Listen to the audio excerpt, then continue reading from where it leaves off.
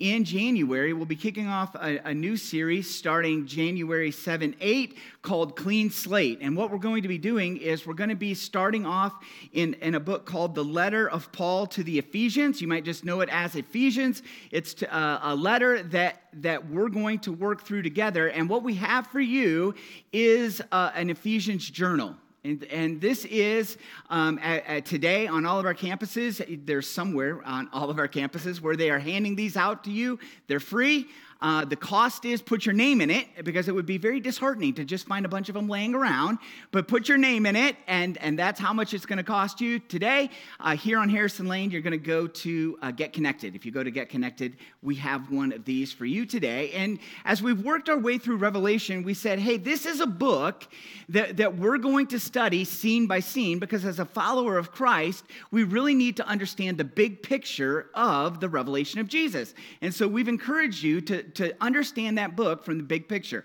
For the book of Ephesians, we're going to encourage you to become Ephesians ninjas.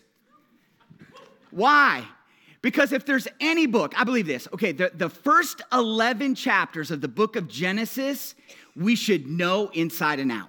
Some of you are like, what? Yes, the first 11 chapters of the book of Genesis, I become more adamant than I was back when we did Genesis. You should know that inside and out, because the rest of God's story depends on the first 11 chapters of the book of Genesis. You should know those.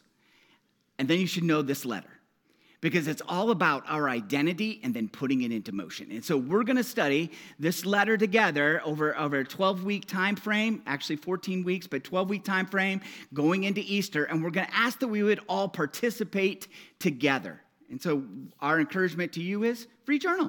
Everybody loves free stuff, right? Free journal. Let's go. Let's do it. Hey, where we're going to be is in the very end of this letter called The Revelation of Jesus. And as we've taken a look over the past couple weeks at chapters 21 and 22 at the end of this book, where we're going to be is talking about the forever heaven. And in this series, we've talked about the fact that there's a current heaven, and that is not what we're talking about in this series. And in fact, if you want to know more, if I'm going to confuse you today, I want to encourage you, you have to go back and watch this series from the beginning, because there's going to maybe be some stuff that's a little bit confusing if this is your first time coming in the room and you're going, what are you talking about? The current heaven isn't going to last forever. And the answer is no. I should have heard a big no right there. The current heaven is not lasting forever, because the forever heaven is, we've learned in this series, a resurrected earth. There's going to be a new heaven and new earth, that's where we will spend forever as resurrected people with a resurrected Jesus on a resurrected earth. And so that's what we're talking about in this series. And so as we're talking about heaven, as we're talking about forever, we're not talking about the day you die.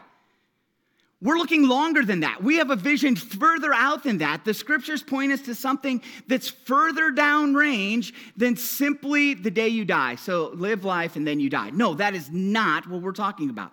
We're talking about living for the day that we become a resurrected people, that we live as people with Jesus and each other forever. Lives of significance, of meaning, lives of purpose. Randy Alcorn writes about this way in his book called Heaven. Christmas is coming.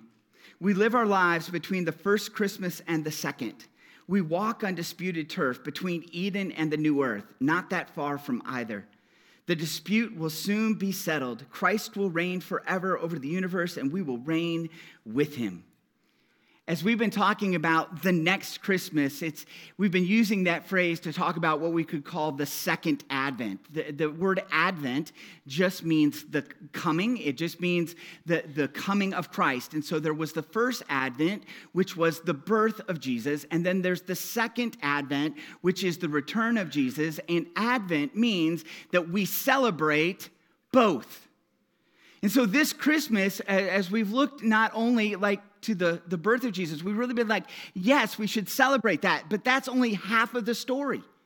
When it comes to Christmas, if we're just celebrating the birth of Jesus without looking to the soon return of Jesus, we're only celebrating half of the good news. If the birth of Jesus isn't assured of a coming soon return of Jesus, then the birth of Jesus isn't even good news at all. It's only because Jesus is going to return that we can actually be excited that Jesus was born. And so we need to hold those two things in tension. As we've seen over the last few months, this is the theme that arises in Revelation over and over again. It's that we would keep going, that we would persevere, that we would be a people that keep running the race that lies before us. And that's what we're going to see this weekend, that the next Christmas motivates us to run to Jesus.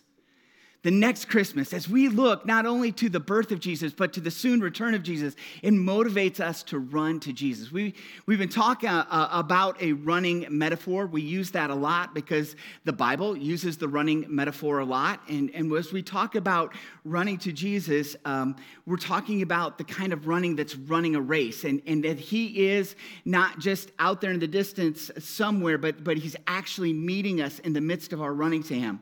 Now, some of you are like, okay, why the running metaphor? Why? Just leave it alone already. And the reason is because this book, right, the scriptures were written in a day and time when the NFL did not exist.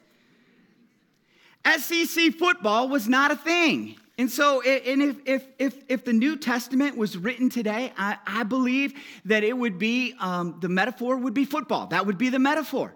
And I'm not talking about you World Cup football people. I'm not talking about soccer. I'm talking about real football, American football, right? Not really. I'm just kidding. No, what would be the metaphor? It'd be about running a race. Why? Because it's an incredible metaphor. You've heard us talk about, you hear Tim Bubar talking about running, because Tim Bubar is a real runner. He's a real runner. For those of us who are like fake runners, we can really identify. When he talked about that when you get ready to run and you put on your shoes and you go out there and you hit the trail and you're in that first mile that you always think about quitting, I'm one of these people who can totally relate. In fact, there's some days that I get about a half a block down my alley and I'm like, nope, not happening today. I just stop, turn around, walk back up. I'm like, this does not feel good. This is going to hurt too much. I'm not doing this today. Guess what? When it comes to life, we don't have that opportunity. We don't get to say, I'm not going to run. I'm not going to be in that race. Now, some of us can whine and mope and cry and whine about it, but we're still in the race. The author of Hebrews writes about it this way in Hebrews chapter 12. As he's gone through before talking about all these heroes of the faith, all these people who've been devoted to God's purposes in this world, he writes, therefore, since we are surrounded by so great a cloud of witnesses, let us also lay aside every weight and sin which clings so closely, and let us run with endurance the race that is set before us, looking to Jesus, the founder and perfecter of our faith, who for the joy that was set before him endured the cross, despising the shame, and is seated at the right hand of the throne of God.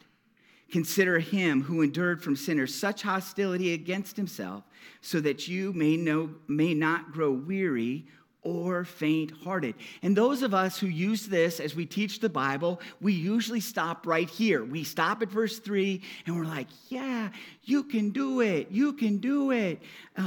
Nobody better for you travel ball parents, right? Yeah, you can do it. But he goes on to say, in your struggle against sin, you have not yet resisted to the point of shedding your blood. And I want to encourage you, go read the rest of what he writes, because he says, get some grit in your world. We often talk about like, hey, you can't do it. You need the power of the Spirit at work in you. And that's true. Okay, that's true. But the author of Hebrews says, dig deep.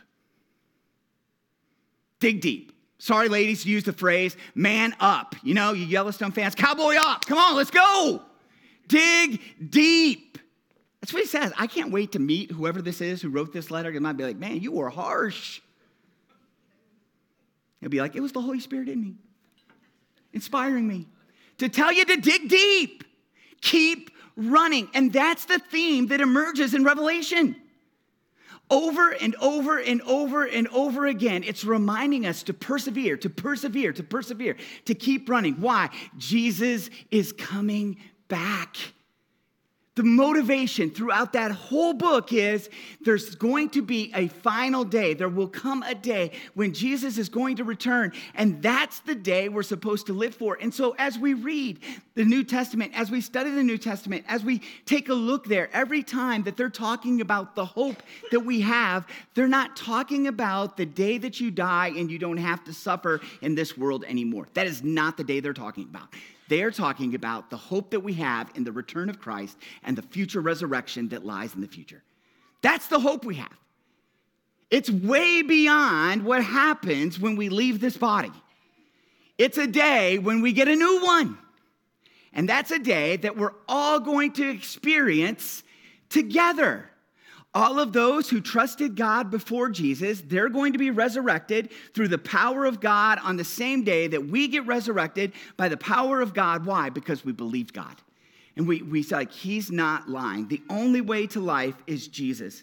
And the next Christmas motivates us to run to Jesus. We pick up where we left off last week in Revelation chapter 22.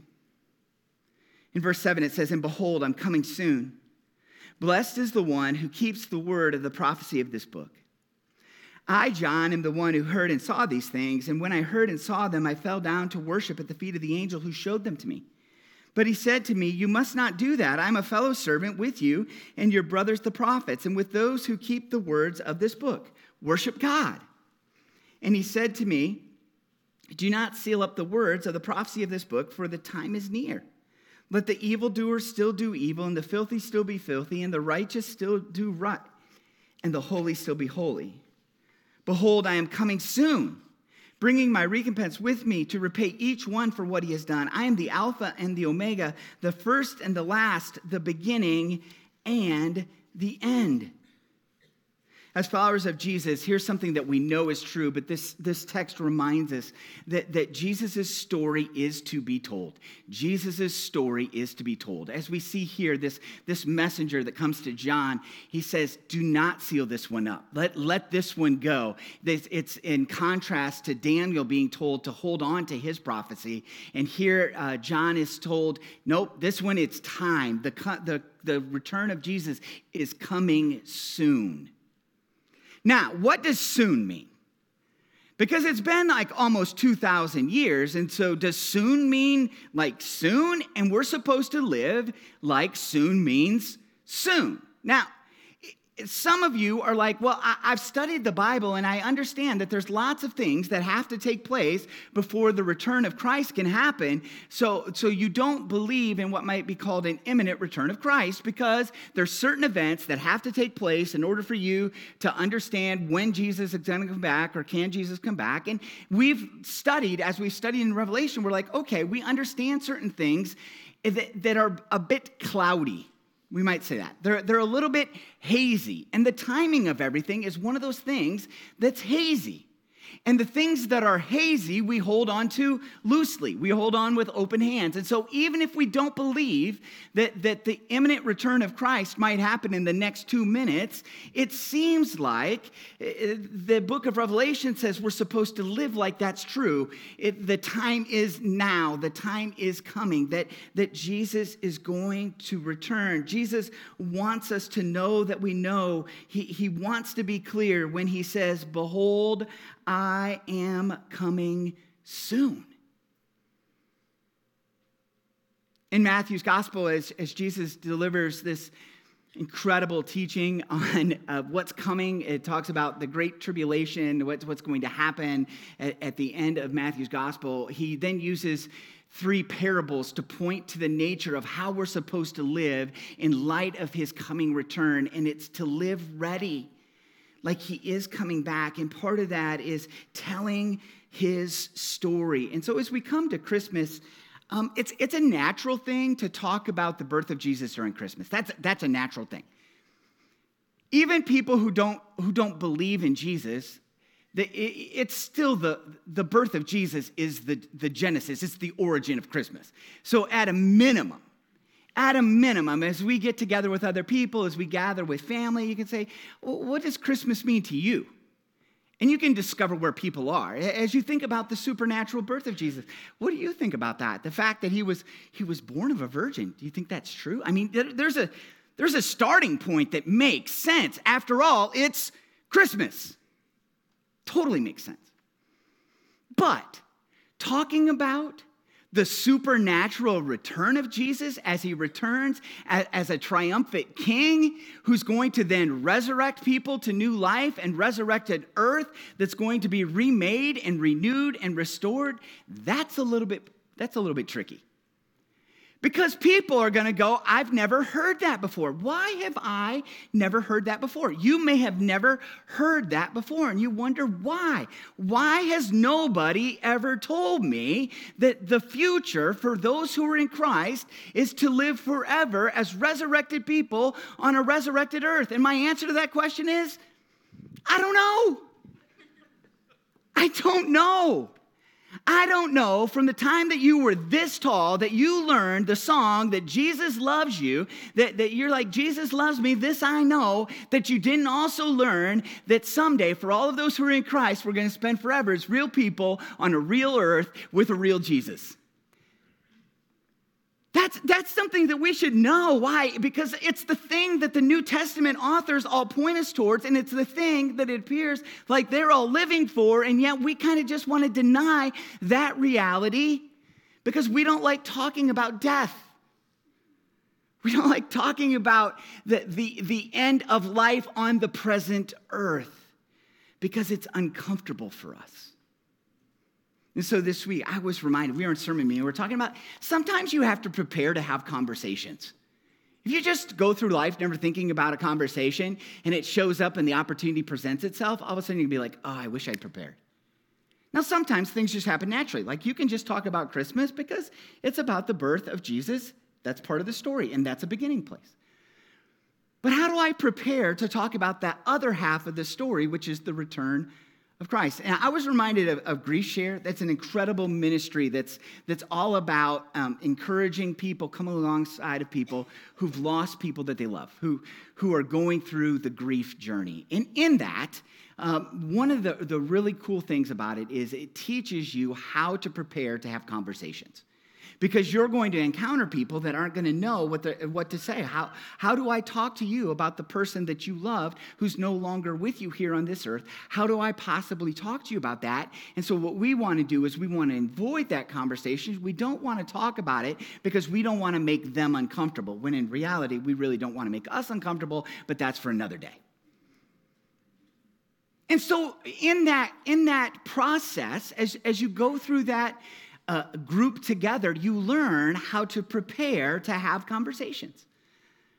How do I have conversations around holiday time? How do I have conversations with people who are just uncomfortable to be around me? And I was reminded the same is true about this conversation. The same is true about preparing to have a conversation about the coming return of Jesus. If it's not something that we think about, if it's not something we think about, okay, how would I start that conversation? The conversation isn't going to happen. And we'll just leave it at, so what do you think the whole meaning of Christmas is? And they'll give an answer and be like, oh, I didn't think of that second question. All right, great. Let's open presents. So as we think about Jesus' story being told, it's something that we have to prepare to tell. And it's connected here to this theme that goes on throughout this book. And it's talking about what it looks like to be a people who persevere in life today in telling Jesus' story. Verse 14. Blessed are those who wash their robes so that they may have the right to the tree of life, and that they may enter the city by the gates. Outside are the dogs and sorcerers and the sexually immoral and murderers and idolaters and everyone who loves and practices falsehood. I, Jesus, have sent my angel to testify to you about these things for the churches. I am the root and the descendant of David, the bright morning star. In the midst of a book that can really have some bizarre imagery that's really foreign to us and how we understand things, Jesus wants us to know that we know that we know that we know that we have hope. He wants us to know it. It's repeated over and over and over again. Why is the same story being told in three different ways as it talks about the judgment of God and the return of Christ? Why do we see over and over and over again for those who've put their trust in Christ in this life, those who've placed their trust in Jesus for new life today will spend forever with him? Why is that repeated over and over? Jesus wants us to know that we know. And when it comes to Christmas, we're reminded for those who have new life in Christ, we have hope.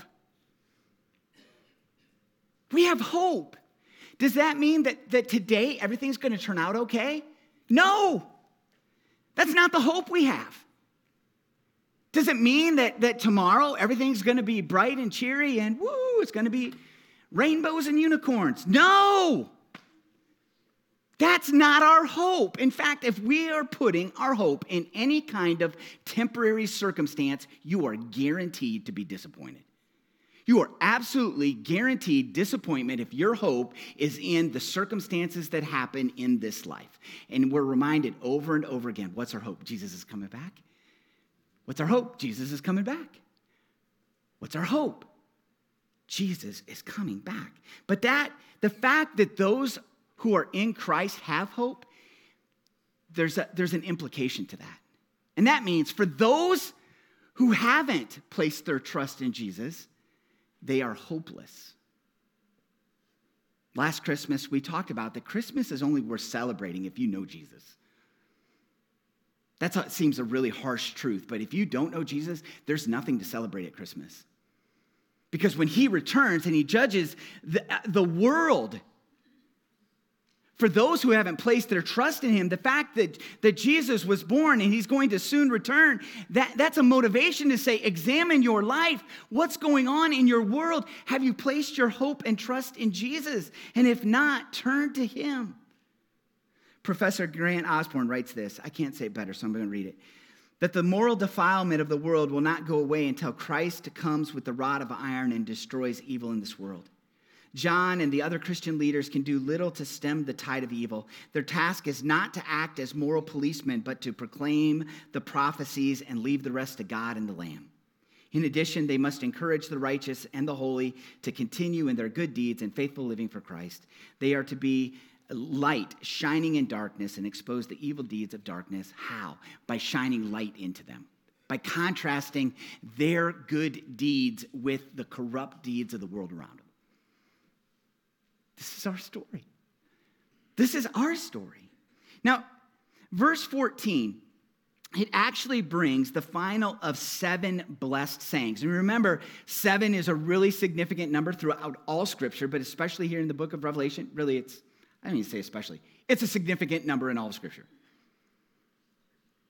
And in the final of these sayings, that what we're reminded of is who are the blessed ones. And so I want to remind you throughout this letter who the blessed ones are. In chapter 1, we saw that the blessed ones are the ones who read and the ones who hear the prophecy of this book.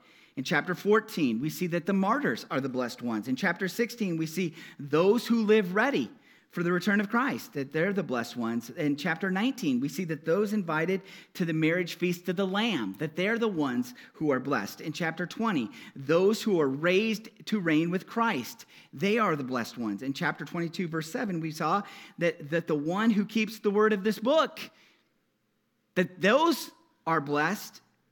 And here it's who? It's the people who wash their robes. In chapter 7, verse 14, it says that they washed their robes and made them white. How? In the blood of the Lamb. For those who've taken their robes and washed them in the blood of the Lamb. That's some pretty freaky imagery. Like what?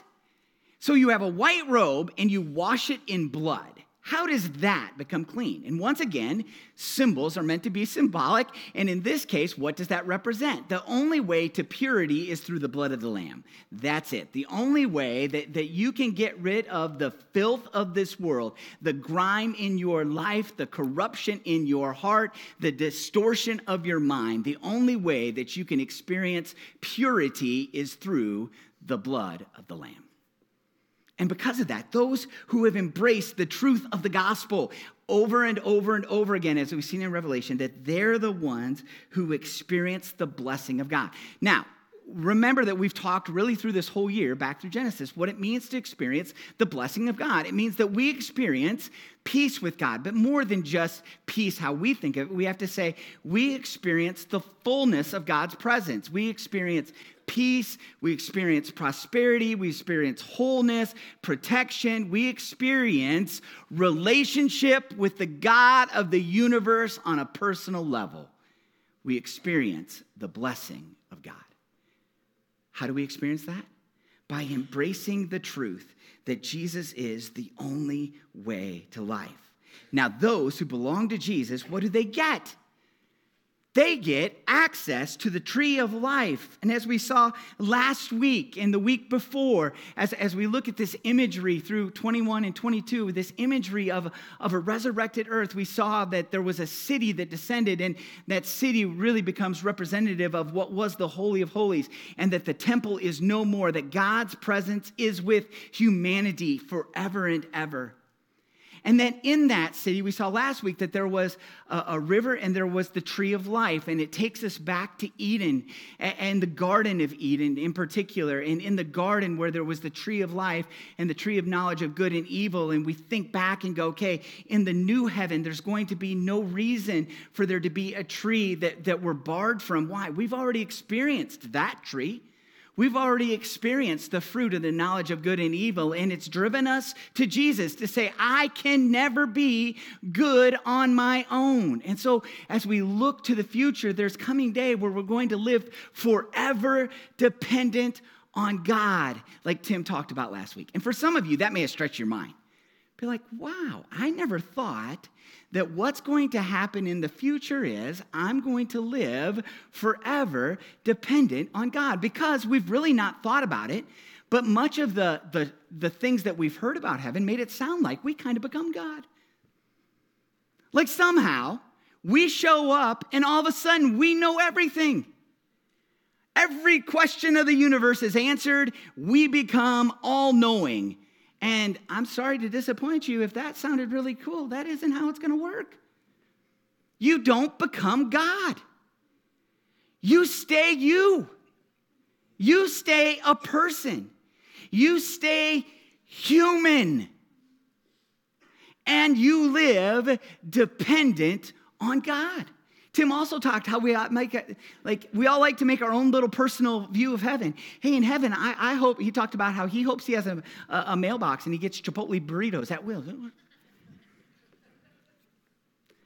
Wow, that's awesome. But instead, what's going to happen is we will be transformed, and the things that God has for us, all of a sudden, is going to be amazing. And those are the things that we're going to realize are life-giving. And so it's like, wow, all these sugar cookies are really bad for me, and they make me feel really terrible. But someday, my body will be perfected, and I'll be able to put as much sugar in as I want. How's that the best solution? Is it not that your body's broken dependence on sugar will be made whole and you'll no longer have that craving that you don't know how to describe? You're just hungry all the time. So instead of thinking, okay, all the stuff that I like, that's heaven, going, oh, my mind is going to be transformed. And all the stuff that God likes, all the stuff that Jesus is into, all the stuff that give him pleasure, I'm going to start to be into. I'm going to dig those things. And I'm going to be the person that he made me to be forever in the form that he made me to live forever, which is as a person in God's presence forever for all of those who are in Christ. And if that's our story, guess what? All of a sudden, the end of this book gets really, really exciting. The Spirit and the bride say, come, and let the one who hears say, come, and let the one who is thirsty come, let the one who desires take the water of life without price. I warn everyone who hears the prophecy of this book, if anyone adds to them, God will add to him the plagues described in this book. And if anyone takes away from the words of the book of this prophecy, God will take away his share in the tree of life and in the holy city, which are described in this book. He who testifies to these things says, surely I am coming soon. Amen. Come, Lord Jesus. The grace of the Lord Jesus be with all.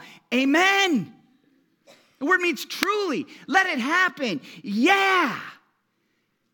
If this is our story and we come to the end of this book, we should be going, yeah. The next Christmas can't get here soon enough. And you're all saying, yeah, but I got some stuff. I got some stuff I want to do here on this earth. If we really understand our future as a resurrected people, there's nothing that you have going on today that's worth waiting for. Nothing. You're like, yeah, but I got a wedding coming up, and I want to see my child get married, or hey, I really would like to meet my grandchildren. I'm telling you, there's nothing that you have on the horizon on this earth that's going to compare to living on a resurrected earth with a resurrected Jesus with resurrected people. And it's things that we're supposed to think about. It's things that we're supposed to meditate upon. And so does it mean that we're supposed to avoid what's going on today? No. As we have one eye, and I know you can't do this in reality. If you can do this as a trick, as a party trick, that would be really cool to see. Keeping one eye on today and the other eye on forever. For those of you who have the ability to split your eyes, that's awesome. I'm not sure I want to see it. It might creep me out. But our story is about living in the moment while longing for the next Christmas. This is the pattern as we talk about the hope that we have as followers of Christ of being in Jesus' presence forever. We're talking about the resurrected Jesus on a resurrected earth as resurrected people. And that's where we live. We live in the tension between the birth of Jesus and the soon return of Jesus. And our story is to live in the midst of that tension. And this has been going on for a really long time. The author of Hebrews, before he or it could be she, I guess, wrote that book in chapter 12, back in verse 11, he gives a reason. Why? Why did these heroes of the faith, why were they able to be so faithful? But as it is written, they desire a better country, that is, a heavenly one. Therefore, God is not ashamed to be called their God, for he has prepared for them a city. They knew that things on this earth were temporary, that they would fade away, and they said, this is not what I'm living for. I'm living today with one eye on today and one eye towards that day when Christ returns. And they didn't even know how to say it. They just believed God. When you run, when you come to a hill, you have to have prepared for it. Now, I used to be a cyclist. I used to ride bicycles. And when I moved here to East Tennessee, some of you are like, oh, I hate you guys. When I moved here to East Tennessee, I had never lived anywhere where there were hills, like real hills. They were all just like, I've come to know them as like mini hills. But when you become a bicycle rider in East Tennessee, you're like, oh, okay, I'm either going to learn to ride my bicycle on hills or I'm not going to ride. And when I moved here, e-bikes weren't a thing. So there was no way for me other than just say, you know what, I have to learn. I have to embrace it. What's it look like for me to ride my bike up a hill? The same is true for runners. If there's nowhere, I call where we live, like the best you can do is East Tennessee flat. Any street that you go down, the best you can do is East Tennessee flat, which means for a lot of places that I lived, it's called hilly. And so you have to learn, how do I run on hills? And for those of you who are runners, you're like, yep, that requires preparation. It requires thought. It requires that I fix my eyes at the top of the hill. Because if I just look down towards the next step, I suffer. other than keeping my eyes on the place where I'm going. The eye on the top of the hill is key. I also changed my technique a little bit. I may drop my hips, lean into the hill a little bit more, focus on controlling the breathing, because if you don't breathe, you die. And you're like, okay, the hill has to be conquered. That's where we find ourselves. And what the mental narrative is that's going through our mind as we're running this race matters. For those of you who are in the military, you know, like when you went on group runs, they sang these little songs called Jodies, right? You sing this little song as you're going. It used to drive me crazy when somebody would start this way. There's a pain in my leg. I'm like, oh no, here we go. Here we go. Because I didn't have any pain in my leg, but now I do. Now that you're singing about it, my legs are killing me. And so I know you're going to go through every part of my body because you want to make me suffer as I'm running, thinking about all the pain that I'm going through. That is not the narrative that we're encouraged to have. The narrative that we're encouraged to have in our mind is keep running. Why? It's worth it. It's worth it. It's worth it. Now, for some of you, as you look at what's going on in your world, as you think about Christmas, it's not something that you look forward to. Why? Because you may be very lonely on Christmas, or you may have experienced loss, and somebody that you love isn't going to be with you. And so when you think of Christmas, it's maybe even with dread. You're like, okay, here we go again, a holiday in my world that's going to be terrible. Or maybe you find yourself in a place where you're like, okay, this Christmas is gonna be awesome because you have kids. And I'm telling you, kids, listen, as a parent, one of the most fun things that we have is to give you gifts, and especially gifts that make you cry. If we can give you a gift that's gonna bring you to tears, it's like victory.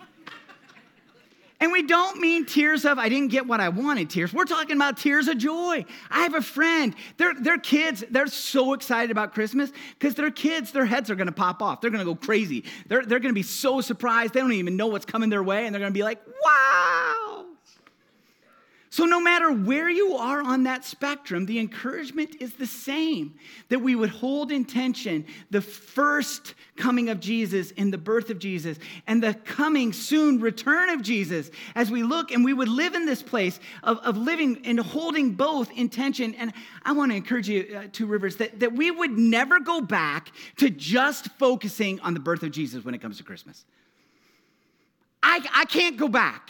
All right, as we've worked through the revelation of Jesus, I've become more and more and more excited about celebrating Christmas with y'all. I am. I don't know how to describe it. There's something that's going on. I'm like, oh, I know this is true. I know this is true, but it's better. It's better. And so when it comes to Christmas Eve, I'm really excited to get to worship with you. I'm so looking forward to this Christmas, and there's nothing special about it in my family. We don't have some special thing going on. We've got to do cool things in the past, and I'm looking forward to this Christmas even more. Why? Because I can't wait to express the joy that I have, not just in the birth of a Savior, but in the return of a King. And you're like, Dave, you're supposed to do that because you're a pastor. No. Well, yeah, technically yes, but no. No, it's not like that for us. It's the Word of God becoming real and going, no, this is. And so as we go into 2023, as we start talking about hope, you're going to be reminded over and over and over again that the hope that we have, every song that we sing, as it's talking about the resurrected Jesus and the fact that he's coming back, why do we talk about it so much? Because it's the thing we're supposed to live for, not just at Christmas, but 365 days a year. It's the thing that's supposed to motivate us to do what? The hard stuff today. Now, some of you, you're dealing with very real stuff in your world. And you're like, Dave, you don't know the mental anguish that I'm in. You don't know what it's like to struggle with depression. You don't know what it's like for me to be where I am. And I think that the world would be better off without me, not just that it would be better to be with Jesus, but I want to encourage you that at the end of his book called Heaven, Randy Alcorn addresses this, and he talks about that even in that wouldn't be the case, that part of our dependence upon God is being faithful in each day that he's given us. That if we're going to be dependent on God forever, that's learning to be dependent on God today in whatever difficult circumstances we find ourselves in. And so even in the midst of great pain here on this earth, to give up early is to give up on dependence on God. And that isn't our calling as followers of Christ. Our calling is to run the race, even the hard legs, even the difficult legs, to keep running, to keep running, to keep running. Even on those days that it feels like we can't, what do? Just one foot in front of the other. We just keep running with an eye on this isn't forever. Jesus is coming back. As we take a look at stepping into this week, we have the Live It Out. We have a couple questions for you. And we want to encourage you, embrace it, step into it. Tim talked last week about challenging you that he would say, hey, step into this. What makes you look forward to or dread Christmas? That's one question. As you look into this week, as you prepare for Christmas, so to speak, as you look forward to celebrating next weekend, and then asking Jesus, who needs to hear your story? Ask him that question. Who needs to hear your story? This Christmas, as we gather with families and friends, who needs to hear your story and how would you like me to prepare for it?